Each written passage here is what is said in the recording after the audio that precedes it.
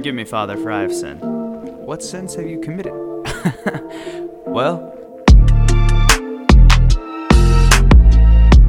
hey everyone, welcome to Forgive Me, Father, a podcast where we discuss how certain aspects of life and a walk with God go together or don't mesh so well.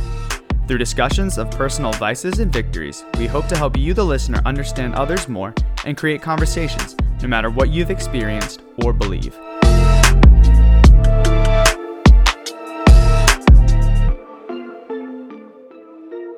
I feel that. I only got in school detention twice. That one time it was for 2 days, but I got detention a bunch. And I remember always telling my mom, like, hey, I have to stay afterwards to talk to my teacher, or I have to go in early to get some help. And it was classes that I was like acing. You know, I remember I accidentally broke my physics teacher's mug, and I had to go in for detention. But I was like, hey, I'm having a little trouble with physics. I need to go in and get some help. And I showed up, and from 7 a.m. to 7:50, I was sitting there in detention. Literally just sitting there. We didn't do anything. Like, I don't remember us doing, like, there was no busy work. It was just like, you sit here and you're supposed to think about what you've done, but I'm pretty sure I daydreamed about having an extra hour of sleep. Right. Yeah, I remember, like, when I would, there was that process where it was like, first you get detention, like that's the easy stuff. And you would just sit in, at least for being late, they would just have you sit in the principal's lobby for all of their offices. You just sit there for like an hour, 30 minutes or whatever it was. And looking back on it now, it just seems kind of ridiculous. Not because it's like, it's ridiculous I got a detention, but like, what is that supposed to do? Yeah. Nobody really watched over you and was like, are you thinking about what you've done? Right. Like, yeah. And there was never a conversation about, well, there was, I mean, with that one principal, the one that didn't like me. I mean, we had a couple conversations, but it was always, it just made me feel like more guilty and more unable to make a difference with anything. Like, they were not productive conversations. But yeah. You're useless, Nathaniel. Be all you can be. All right, bye. Today we have Nathaniel Horgan.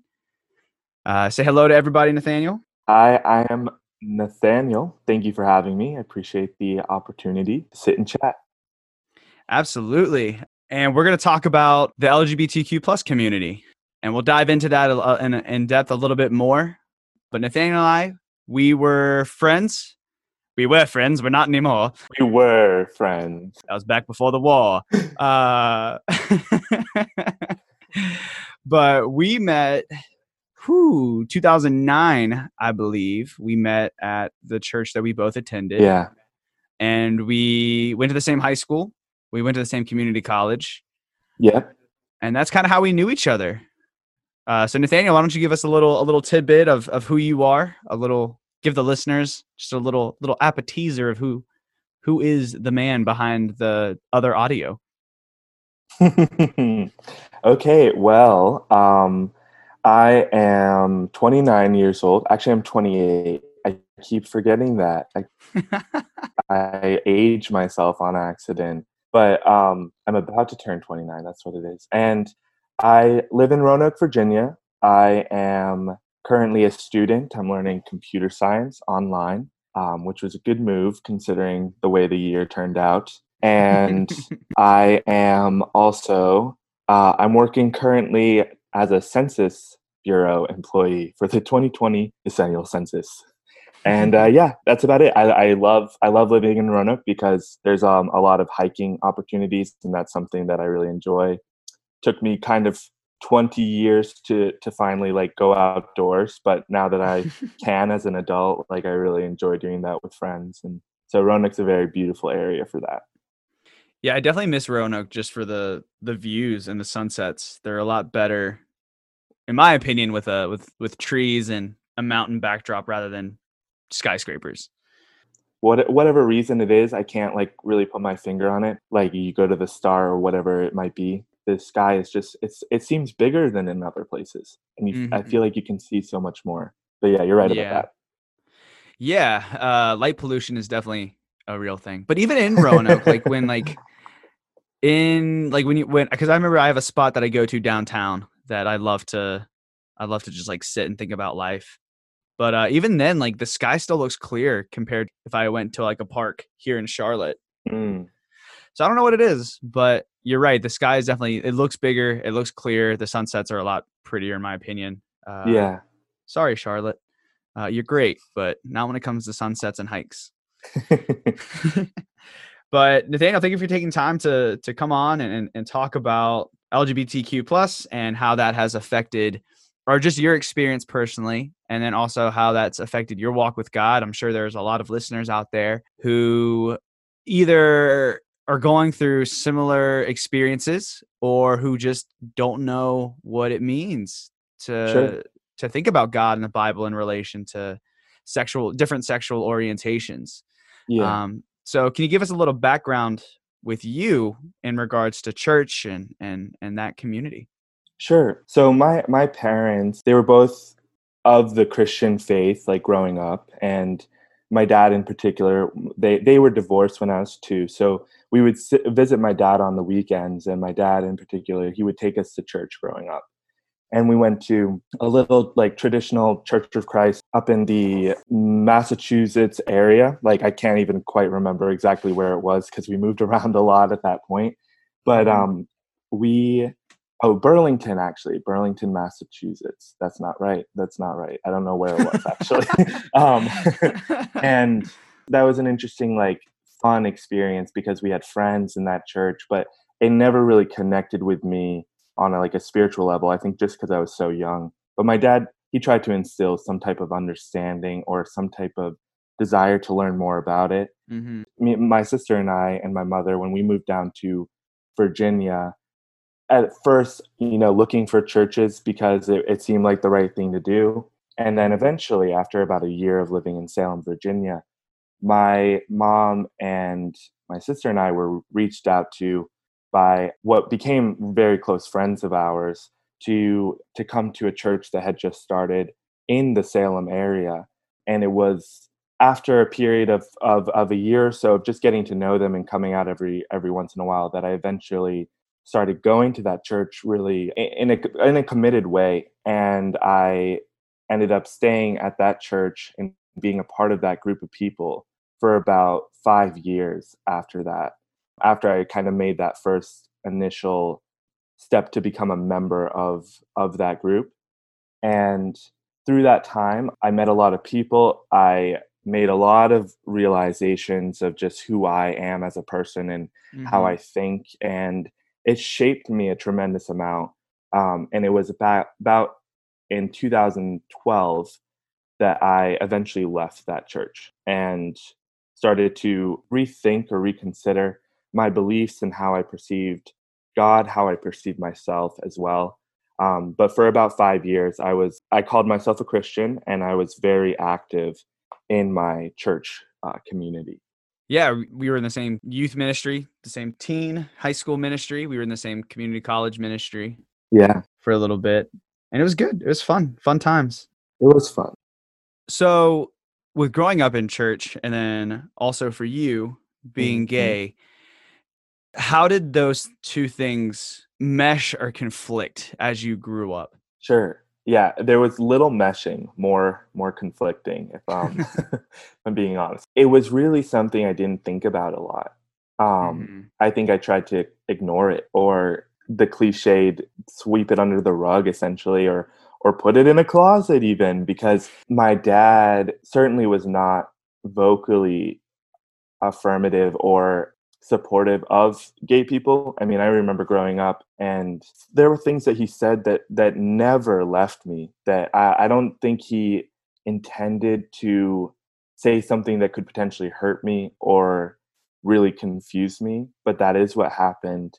And that was the difficult area to maneuver or navigate in my mind because I had this deep trust of my dad, someone who I did not get to see very often or get to be with physically very often, but someone I really believed was an important person in my life, and I really relied on that image in my mind of this strong person that I can trust and that I can fall back on when I need to. So if he made statements about gay people in a negative way, which he did growing up, not often, but to where I remembered it enough to where it did something to me, that essentially it kind of framed my experience. So when I started going to church, which when I went to the church that we both went to, you and I, Mm-hmm. it was really just me at first. My mom and my sister were not going. My mom was working and she was hesitant to go back to really any church because she had had some negative experiences in church. And my sister Mm-hmm. was going through a little bit of a rebellious phase, or just I don't even know if rebellious is the right word. I think she was just figuring out who she was. Mm. So when I was going, I was alone and I didn't really have necessarily this deep trust yet of any person in particular. I just knew I wanted to be around these people. They provided some sort of stability and some sort of community, and I really enjoyed being there. I mean, as a young person, I really enjoyed being with this other group of Christians. And so when it comes to how I saw myself as a gay young man, I knew I was gay at that point. I'd pretty much known since I was like very, very young. I mean, there were like memories or little moments in time that I looked back on and I would say like, yeah, that kind of exhibited or showed at that point that like I probably was thinking differently or feeling differently about guys as compared to girls. And Mm-hmm. so I knew I was gay, but I definitely was not honest or definitely averse to like talking about really anything when it came to specifics about like sexuality or about exploring sexual things as a young person, which we talked about a lot, in that church environment, more in a Mm-hmm. in a probably like a biblical way than like a modern psychology way. Like we, it was. Mm-hmm. It was not like exploration and like let's figure out what we all enjoy or what we need physically and Mm-hmm. emotionally. It was more, what does the Bible say about sex? And I just took that framework and I ran with it because I didn't want to deal with the confusion I was feeling about like being gay. It's described in the Bible or it's talked about lightly, but it's not really fleshed out. And it was something that was easier left on the back burner or just somewhere hidden so that I didn't have to deal with it. Eventually that facade eroded away and I had to deal with it at some point.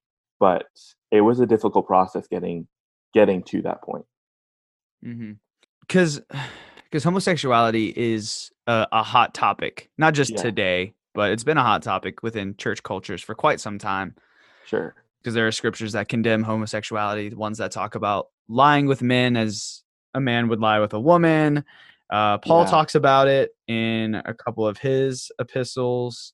Romans 1 is somewhere where he talks about it. Mhm. So for you growing up and knowing that homosexuality is a sin, yet it's a part of you, Yeah.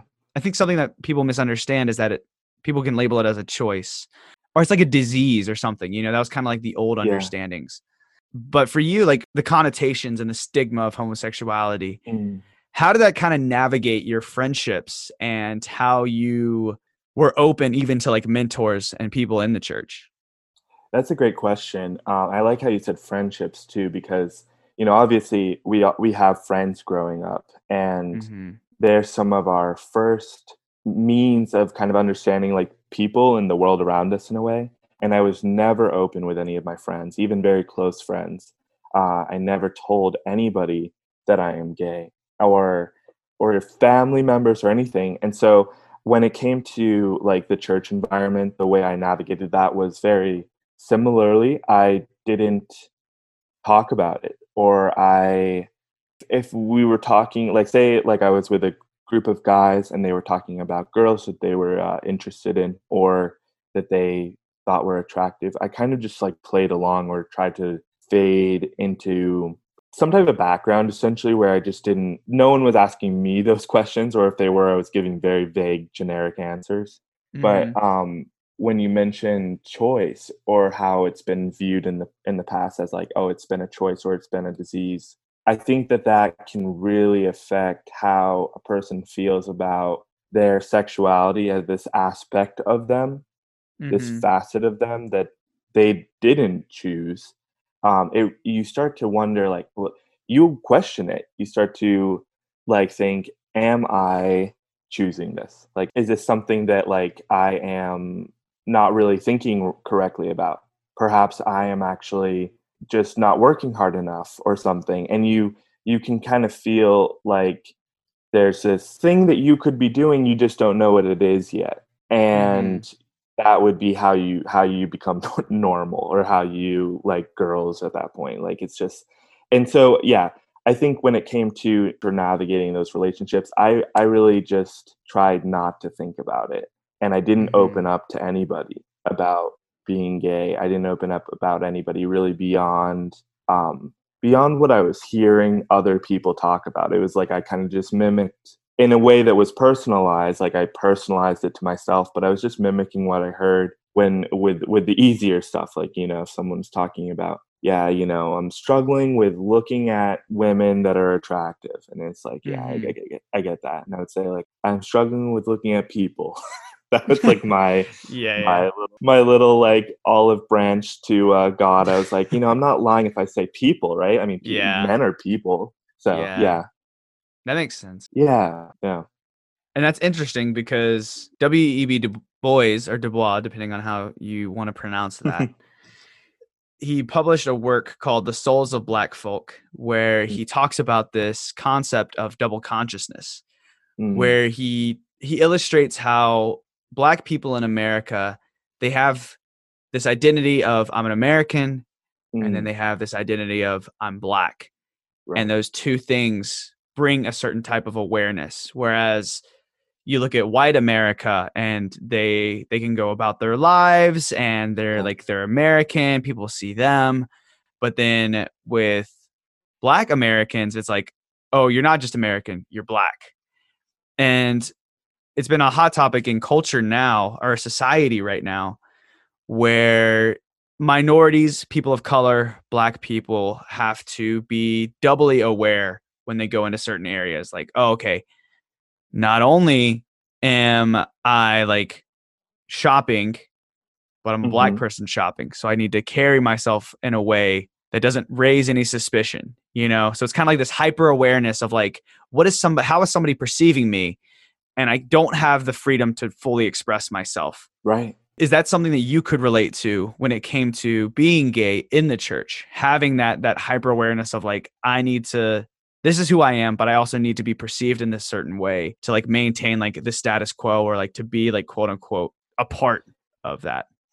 That's a great question, because from what I recall, the feeling I felt back back then at that time, I don't know if I did feel that way. If I felt this Hmm. duality in persona, or in there were certainly people I felt more comfortable around.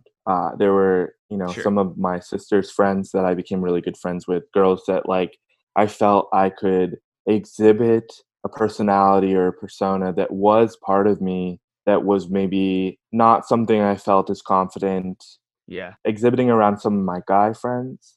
But as far as when it came to the idea of I am gay, though I knew it, it was not something I accepted. And that Mm. probably sounds cliched in a sense, but it was just for me to be able to put it like to kind of hide that away from people. I also had to hide that away from myself.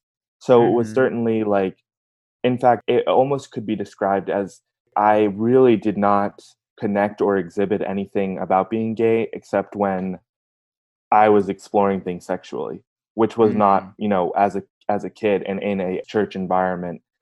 That exploration was not, there was nothing quote unquote healthy about it, in it, Mm-hmm. like in that environment. It was something that was considered perhaps unhealthy, and Mm-hmm. so, or unbiblical or sinful.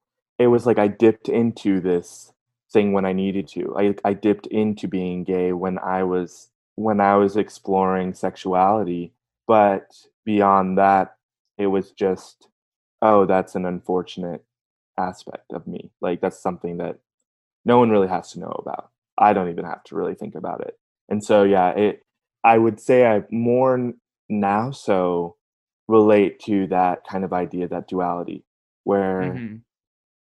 you always will walk on eggshells in a sense. If you've gone quite a bit of your life thinking like there's something about you that's just inherently wrong Mm-hmm. that you can't change. And even as like an openly gay person now who is comfortable in who I am completely, there's still this tinge of uncertainty when meeting new people Mm-hmm. or talking to people about how are they going to deal with this? Are they going to deal with it? Or is this something that I'm going to have to like maneuver and navigate with them in like an educational way now? Because I'm confident that people are going to know that I'm gay, whether they want to or not. Like they're going to know that Mm-hmm. I'm not going to hide that from anybody. But you never know like how that's going to go. You never know how it's going to be perceived. Yeah. It's really interesting that you said that you kind of shoved it down or like you put it in a closet Hmm. and you weren't willing to accept it even for yourself because I've Yeah. never thought about it that way. I think, Hmm. and these two things aren't similar, but like with race, I've always kind of been like, I've always been hyper aware of it. It's not something I can avoid. It's a part of who I Yeah. am. You know, I will always be a Latino man when I go into a gas station or Hmm. a mall store. And even even having a white name has made me very hyper aware of how I look versus how I am. Like asking for identification Oh, when I give really? someone my debit card because they look at it and it says John Adams. And then they look at me and they see a tatted, bearded, short Latino man. And then I say y'all and they're like, oh, okay. But Yeah. until that point, like there is that hyper awareness. Yeah. But that's interesting that like you said, you rejected it. When did you start to come to that point where you're like, this is a part of me that I have to accept? And did you have to accept that first about yourself, or was it something that you got out there and then you slowly worked to accept within yourself? Yeah, that's great. It was it was definitely the latter. It was something that I got out there, and I mean, honestly, even years after leaving the church environment, I still didn't quite accept being gay. So it was something that came very slowly. What I wrestled with the most and why I finally got open or told people about being gay, I let people see that side of me, was because I felt this tremendous amount of guilt for not being honest with people. Mm, I felt essentially that because I really believed in what we were doing. I believed so strongly in having a relationship with God and pursuing it wholeheartedly. And so there right, was no area that I saw in my life where I could do that with 99% and leave 1% hidden away. right, And not to say that being gay is like 1% of me. It's probably more than that. But right. at the same time, it was something that I finally realized like I need to be open about this to have some peace of mind when it comes to just how I perceive my relationship with God, because it was always there. Where it wasn't there with others or even with myself, it was always there with God because I knew I Hmm. was lying. And it was like, how long can I lie? I can't lie to God. That's the Hmm. nice thing about it, like you can't lie to God. He's gonna know whether or not you tell him, you tell yourself, or you tell anybody else, right? It was this realization, this understanding that it's there, it needs to be dealt with. And when is that going to happen? And it got to a point where I was like, it's only going to happen when I make it happen. And so I made it Mm. happen.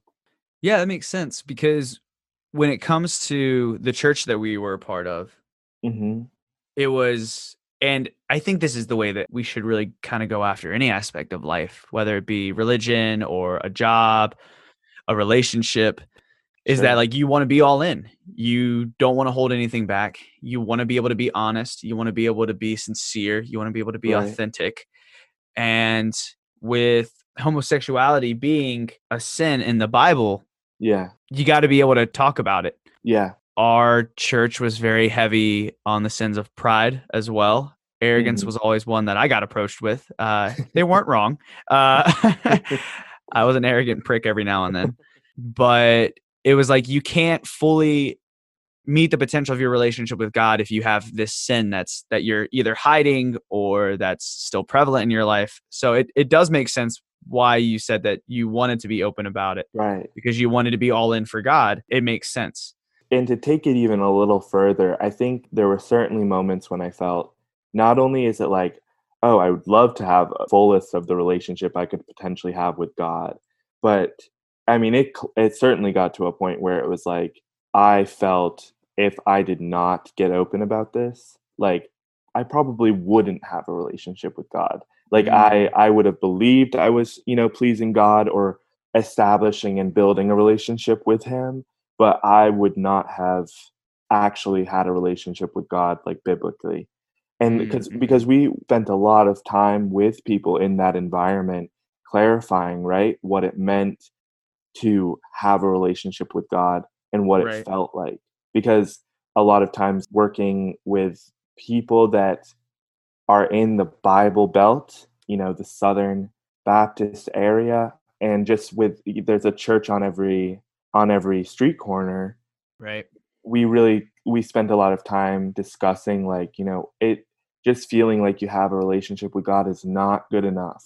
You need to biblically be like doing X, Y, and Z, or not even doing, but these are the things these are the parameters of a relationship with God. Right. And so I framed it in that way in my head too, where it was Mhm. like, I feel like I'm a Christian. I'm literally with this group of people that's kind of defining what it means to be a Christian.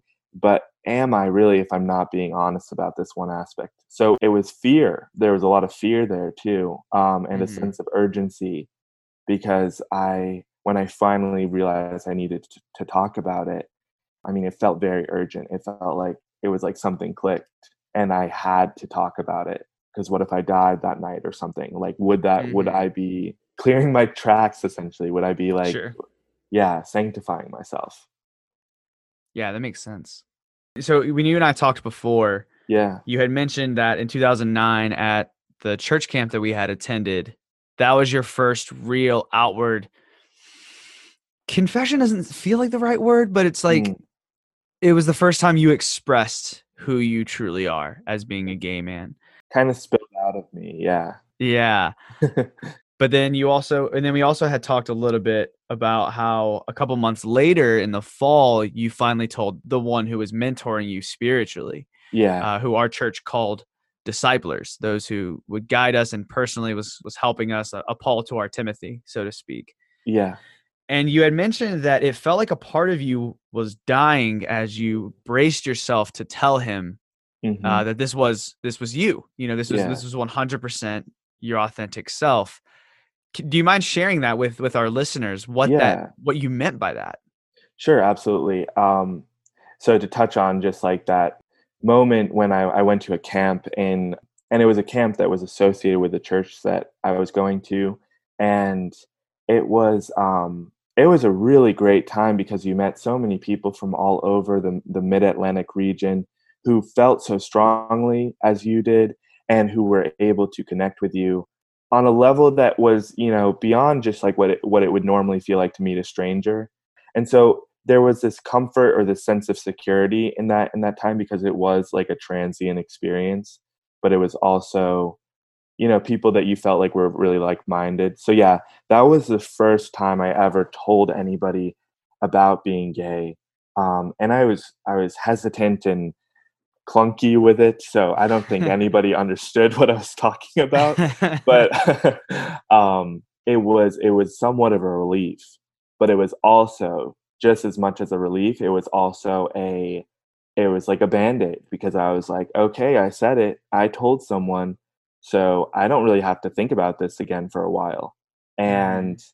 I kind of swept it under the rug again, and it was finally when another like kind of mentor of mine had pulled me aside and admonished me about something completely different, something that was I was going to school really late, and he kind of admonished me about that, and I was really frustrated about the whole situation because there was so much about just being late to school that I felt like was out of my control. But I realized in that moment I could think about it in a prideful way or in a humble way and consider what he was saying. and perhaps grow from that. And I tried to Mhm. do that. I tried to think about it in a humble way. But then that's also at that moment, I was up at night the night after he had pulled me aside. I was thinking restlessly because what that thought had kind of turned into was this remembrance of that scripture that says, like, if you know the good you ought to do and don't do it, you're sinning. Mhm. And it was like what was screaming in my head was, "You're gay and you need to tell someone because you know you need to tell someone and you're not telling someone. So you are sinning just by not telling someone." Like, I don't believe that was wrong in any way, but I Mhm. do think it was stemmed from some type of guilt or fear. But it was, just this recognition that I wasn't being authentic. And so I finally, I messaged like you said, my discipler at that time, and the next day after school, I drove to a park and I walked up into this wooded area and I was praying. I mean, I was so desperately praying. And I think I was praying just not for me to not have to do that or to be honest with this guy, but Mhm. I think I was just praying for some type of maybe like peace because I felt a visceral reaction just Mhm. leading up to that, where I felt like it did feel like there was a part of me that was about to die, that I was going to kill or cut off this kind of wall that I'd built up, that I'd reinforced time and time and time again to Mhm. finally put it down. I mean, it was like removing a shell or something and exposing this very vulnerable part of me. Because not Mhm. only was it something that I hadn't told anybody, I had not dealt with it myself. I had not spent any time really thinking about it up until that point. And so it was very, very tender, vulnerable spot. And when I finally told someone for the first time, my mentor, I mean, I'm very grateful because he certainly responded in probably the best way someone could have responded. He was very understanding Mm. and he asked me questions and he tried to draw out my story in order to, I believed, so he could better understand it. And that was really what I needed. And I think that's what everybody does need in that moment, in that time when they reveal a truth to someone else, is this relief that comes from someone just trying to understand or trying to like hear what you're saying is very, it can be like a medicine in a way because you never knew that this was what you needed. Mhm. And then someone allows that for you. They open that, they keep that door open and they let you come through it. So yeah, it was definitely a really difficult thing to do, but once I finally did it, it was, and I know we talked a little bit before about this, but I mean, after about a month after coming out of the closet, I'll say that there's a caveat to that. I came out of the closet to a few people, like a handful Mhm. of people. I certainly did not come out of the closet to the world or to my, like, even all of my friends. It was like I Right. kind of took it like a need to know basis. Mhm. And but yeah, about like a month after that, I mean, there was a singular shred of anything that I felt like I couldn't be honest about or that I was hesitant about being honest about. I told someone about it just to get it off my shoulders because I think I kind of got addicted to that feeling. Like I'd never really been able to do that before. There was this duality of that guilt and fear of like, what if I don't tell someone? But I think also this now newfound trust that like, oh, I've told someone this one thing and they didn't kill me for it. So I probably could tell them this other thing that's actually like not even as big of a deal. So yeah, let me Mhm. try this out. It was a great relief to be able to do that. Mhm. Yeah, that's fantastic that that person responded in the way that they did. Sure. I mean, with me knowing who that is, I can fully see them responding in a way that was gentle and understanding and Yeah. very very quick to listen. In a little bit we'll talk about what would be helpful for our listeners who are not a part of the LGBTQ plus community. We'll Sure. talk about how they can respond and how they can love someone who is within that community. Yeah. But I think first, something that needs to be, or a question that I want to ask you Mhm. is within the realm of being gay, do you think, and this is a general question, Mhm. do you feel like churches over over stigmatize or maybe over condemn homosexuality Hmm. as compared to other sins? That's a great question because I think that there's this obvious glaring stereotype, or at least there was when I was growing up. I don't think nearly as much anymore, but that Christianity and homosexuality were like oil and water. Mm-hmm. They did not mix, Mm-hmm. and that there was really no intersection of those two realms where you could exist as a gay person and as a Christian at the same time. Mm-hmm. And so when I was going to church, though, in that particular the church that you and I both went to, I don't remember really hearing very much about homosexuality. Like, I don't Mm-hmm. remember it being talked about.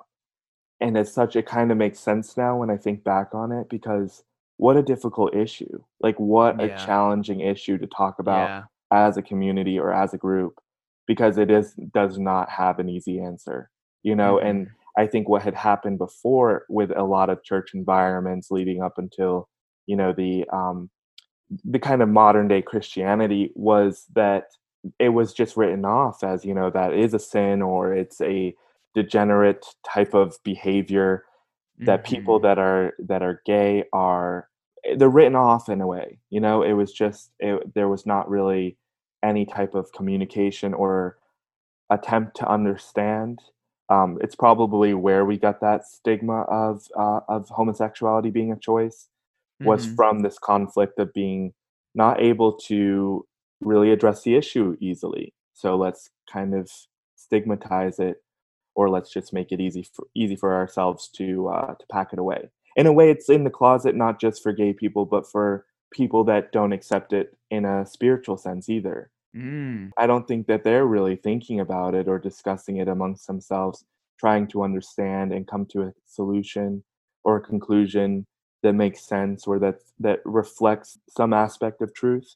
And Mm-hmm. so I think it was easy for me not to think about it because we weren't talking about it as a church community for the most part. Yeah. That makes a lot of sense. Yeah, because I think it is a really sensitive issue, which is why we're talking about it. Which Right. is the hope of this podcast, is to get Sure. discussions going, is to get conversations flowing, to open up, that closet Yeah. in the realm of, these are things that we can't avoid, Hmm. because when you talk about race, politics, Yeah. homosexuality, sexual orientation of any kind, Hmm. I think nobody really has like a hand, like a knows how to handle it, Right. or knows how to answer questions. So we kind of just throw it in the closet. But now that in 2020, that Hmm. stuff's unavoidable. Sure. We're becoming as a society as a whole, we're becoming a lot more accepting Yeah. of different sexual orientations, of being different races, of having different backgrounds. And these questions can no longer be avoided, whether it's Right. because you're too scared, or because you don't have the answers, Right. or because you strongly oppose it and you don't know how to talk about that. Like, Hmm. these are things that are going to have to be discussed. And I guess what I want to talk about now is how do we talk about these things Mm. within a church? How do we love someone who is a part of that community? So for me, being straight, I Yeah. don't know the struggles. I can't relate to the struggles. Sure. I'm not a part of a church. I don't claim to follow God right now. But for those listeners who do, I think it's really important for us to discuss, how can we love those who are of that Right. community. Um, And I'll and say real Go ahead. quick, like, I think that, when it comes to, we can never really walk a mile in someone else's shoes, forgive the cliched expression. But, like, when it comes to the idea of relating to someone's difficulty or their experience or their struggle, I would argue that in many ways, like, you as a straight man can relate, because we all have these aspects of ourselves or these truths that we are hesitant to share with Mhm. others. And in many ways, like, there are things that all of us, I mean, I think it's a very human thing to hide something away, quote unquote, in a closet. It's not limited to gay people or LGBTQ plus people. It is something that we all do as humans, Hmm. because we're a very social species. We're very social. We survive by fitting in or by being a part of the group, and so it makes sense for us to like hide some of these things away. And I guess I would just say, like, I think whether it's as egregious as being gay in a world that does not, or that did not really accept that when I was growing up, I think that can be relatable to someone who has something that they're not sure of how to express to another person that they care Mm. about, or that they're. I watched a great TED talk that was talking about something like that, and it was this woman who had cancer, and she was Mhm. talking about how cancer was her closet. I mean, she could not find a way to talk to her family and let them know this truth about her, that she has cancer. And obviously that's like a tremendously sad thing, and I don't equate being gay as having cancer in any way, Right. shape, or form. I Right. find Right. like Right. being gay is very it's an awesome aspect of myself. I like relish it now. I'll say that I just don't think, like, you anybody should feel limited in being able to relate or empathize with another person in that way, even if they Mm. can't.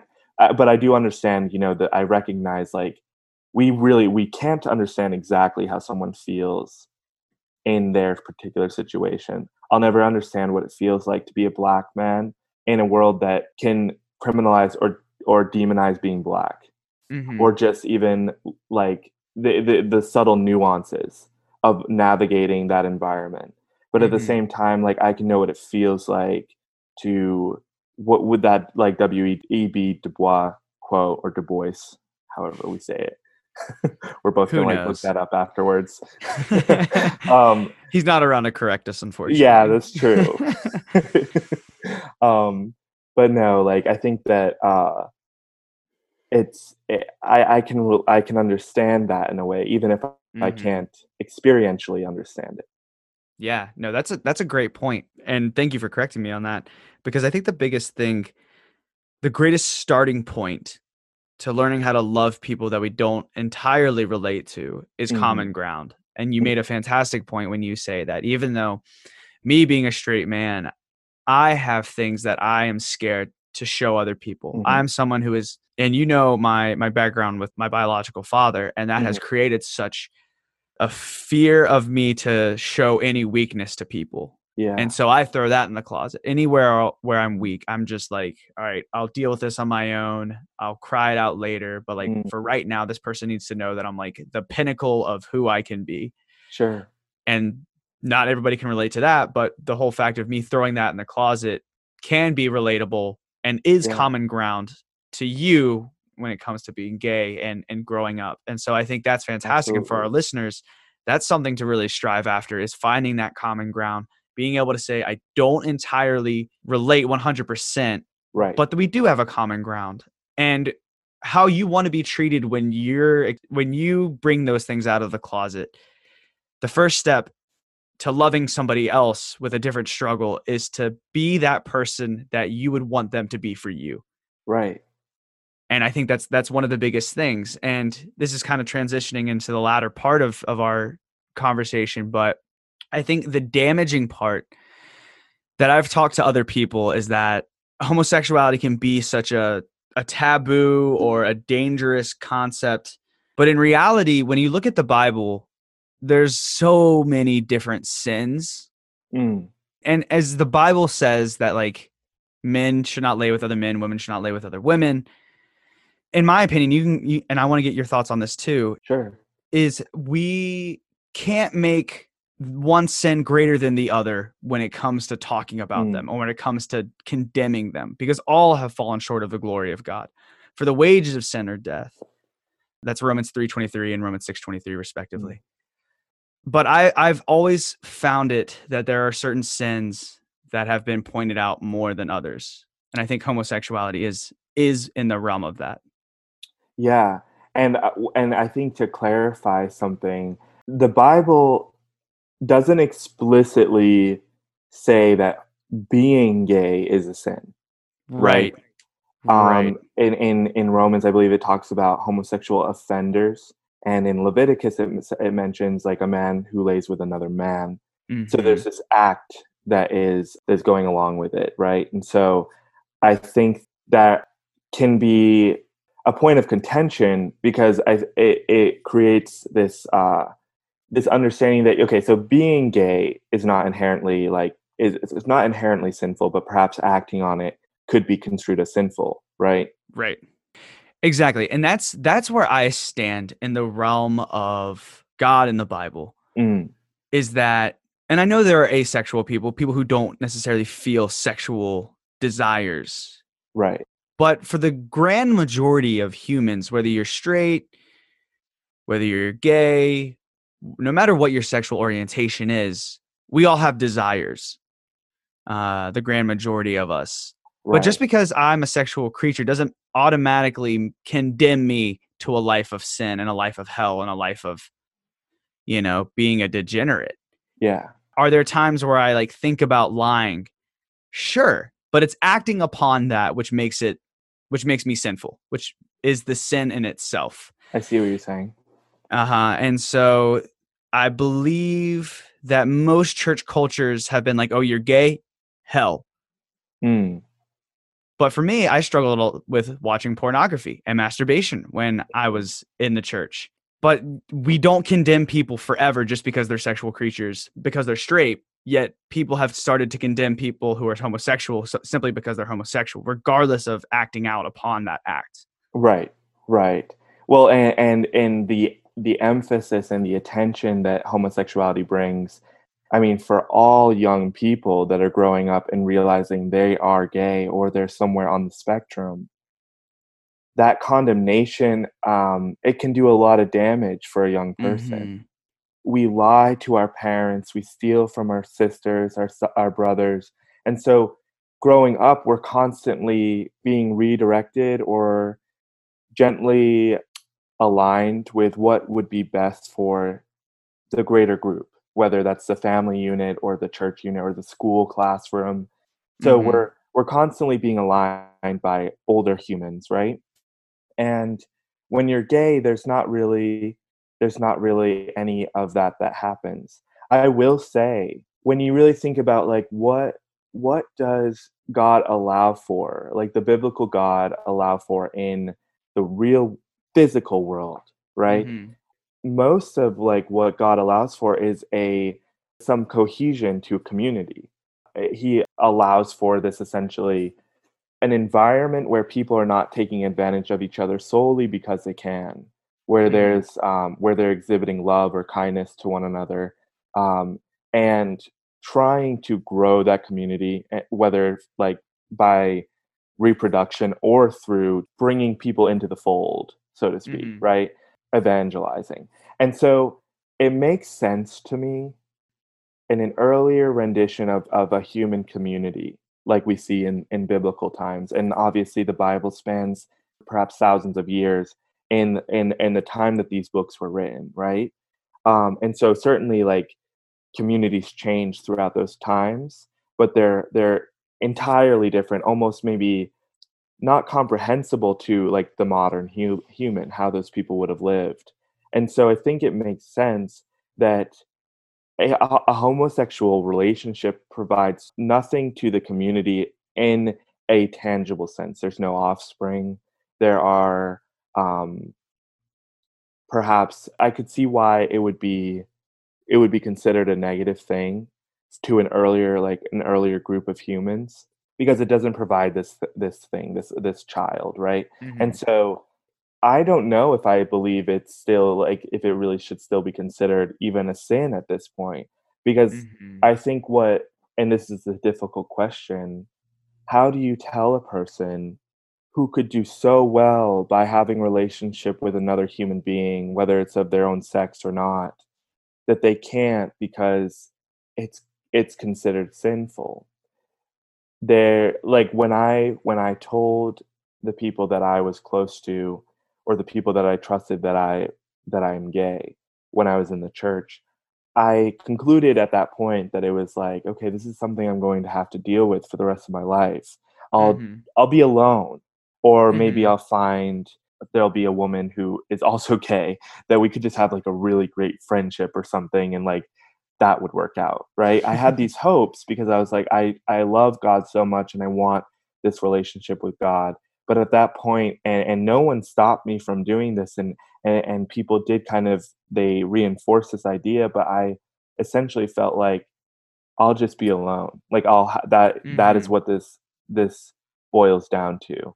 I'm open about it now, but what that means for me is a life of celibacy, essentially. Mhm. And I think we know that just doesn't work. We see like the negative effects of that even just like in the Catholic community, where like Mm. that does not work. Mhm. We're not celibate creatures. I mean, our biologically we like have a drive to have sex. We have a drive to share an intimacy with another human being, both emotionally, mentally, and physically as well. And so I think that it can be um, severely limiting to consider it as like something that is just like a characteristic of someone that okay, you know, it's okay that you're gay, but it's still not okay that you act out on being gay. And I know Mhm. that's very complex and it's not an easy answer, but it's something that I kind of explore in my mind as well. So, Mm. yeah. Yeah. No, that's fantastic. That's a really good point. So, with all this talk of being gay, rejecting that part of yourself, and then even the big surprise, maybe not a surprise, but the great victory of having someone who was able to ask questions and not immediately condemn you and Mm, your mentor when you were open with him. What would your advice be to people who are in the church on how to understand, relate, and love someone who is gay or within the LGBTQ plus community? sure. Um, well, I think that it's such a delicate thing because it's certainly like not an easy thing Mhm. to be on either end of that conversation. I think like we kind of have this tendency, we're always debating or bargaining with the future, and we do that with the people we care about too, in a way that like we have a vision for the person that's sitting in front of us, or some hope that they're going to make the right choices. And I think that's very natural. I think that Mhm. can limit our understanding when we try to do that in a conversation. And so I think what I would believe would be the best thing you can do for a person, if someone has come to you and said, I need to talk to you about something, and it's clear that, you know, this is not something that might be an easy conversation, or it's something that they themselves have not really dealt with fully. I think that that should be recognized, that this is a very vulnerable like moment for this person. This is a Mhm. very vulnerable position for this person to be in, and it's okay if you don't know what to say. I think being sitting there and being okay with not having an answer is the Mm. toughest part, but like it's also can be the most beneficial thing because it allows you as a human to like listen to this other human, this other brain that's just describing what they're experiencing, right? And what they've maybe come to believe about themselves or about the environment they exist in. And Mhm. I don't know if I would say the conversation like would be, you know, fruitful or beneficial, but I think it just allows it to go where it needs to go at that point if you can sit there and recognize this is a vulnerable moment for this person, but it's also Mhm. difficult for the other party to navigate, and that is okay. That is just Mhm. that is okay. It is the way it is, essentially. Yeah. Yeah, and I'm sure I've shared this on the podcast before, but some of the most helpful people in my life when I Mhm. was vocal about things that were very personal, that were very vulnerable, they would just say, "What do you need from me?" And that was Yeah. probably one of the most helpful things, because it wasn't they Yeah. didn't jump in with correction. They didn't overly like coddle me. I hate both, but to be able to love and just be like, "All right, well, what do you need from me? Do you need me to sit here with you? Do you need me to love you? Do you want advice?" Is really helpful, because then you continually make that safe space safer. That's a great point. Yeah, that's a great point. It allows someone to explore the topic in the way they need to, because they probably don't know how they need to explore it either. You know, like a lot of Mhm. times when we come to another person, we don't know what we're looking for, right? Like Yeah.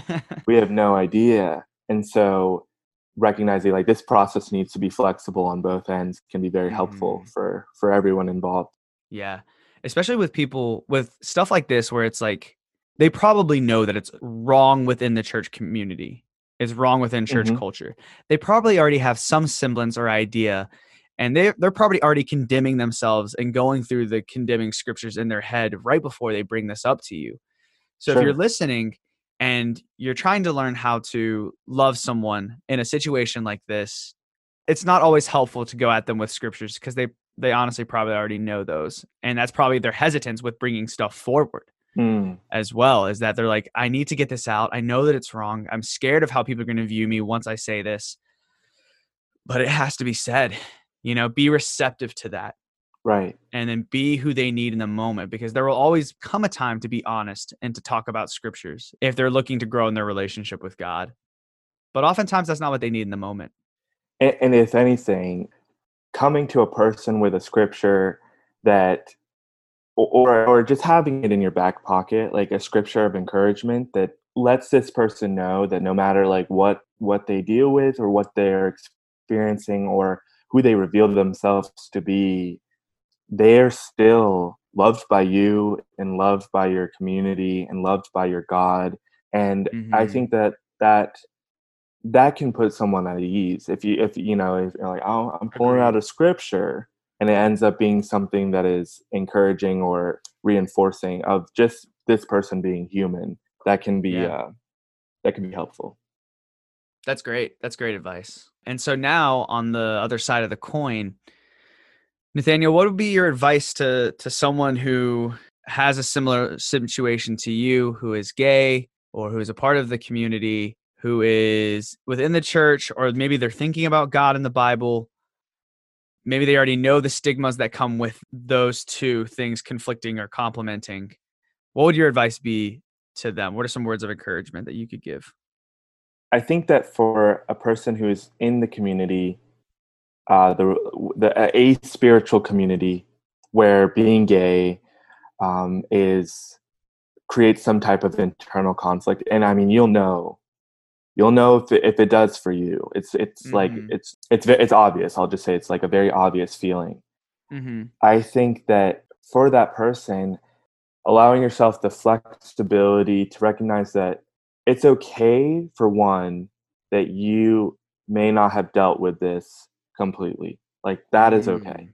Like that is okay if you feel confused, if you feel uncertain, if you feel like you don't know where to look, or if you can even express an aspect or this part of you.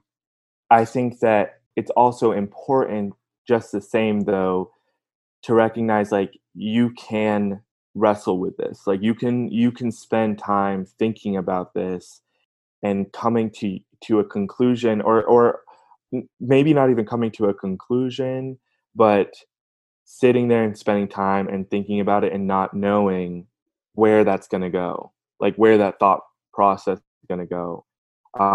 Allow yourself that moment, those moments of time to think about it, because I think what can happen, and it's something we all do as humans, but we can like really bottle all of the entangled emotions that come with a particular thought or feeling or concept. And that's okay, because it's something that a lot of times, like when we don't feel like we have a place to put that, we have to bottle it up. Mhm. That is something that we do, and it's like a defense mechanism that we have. But if you hear this and you're like, I need to think about this, like you feel like you need to think about it, let yourself think about it. Mm. Let yourself just think about it, and recognize like you don't have to make a choice to come out to anybody, or you don't have to make a choice to say like, after I spend 15 minutes thinking about this, I'm going to do X, Y, and Z. Just Mm. allow yourself that opportunity to sit there with it. And I think also recognize like you were dealt a difficult hand. Like you were Mhm. just dealt a difficult hand. If you if you are gay or on the spectrum or any number of things that can come in conflict with a community or an environment that you're in, whether it's a church one or otherwise, recognize like you were dealt a hand that was challenging, and you can spend the time you need to spend to figure out how to best approach your situation.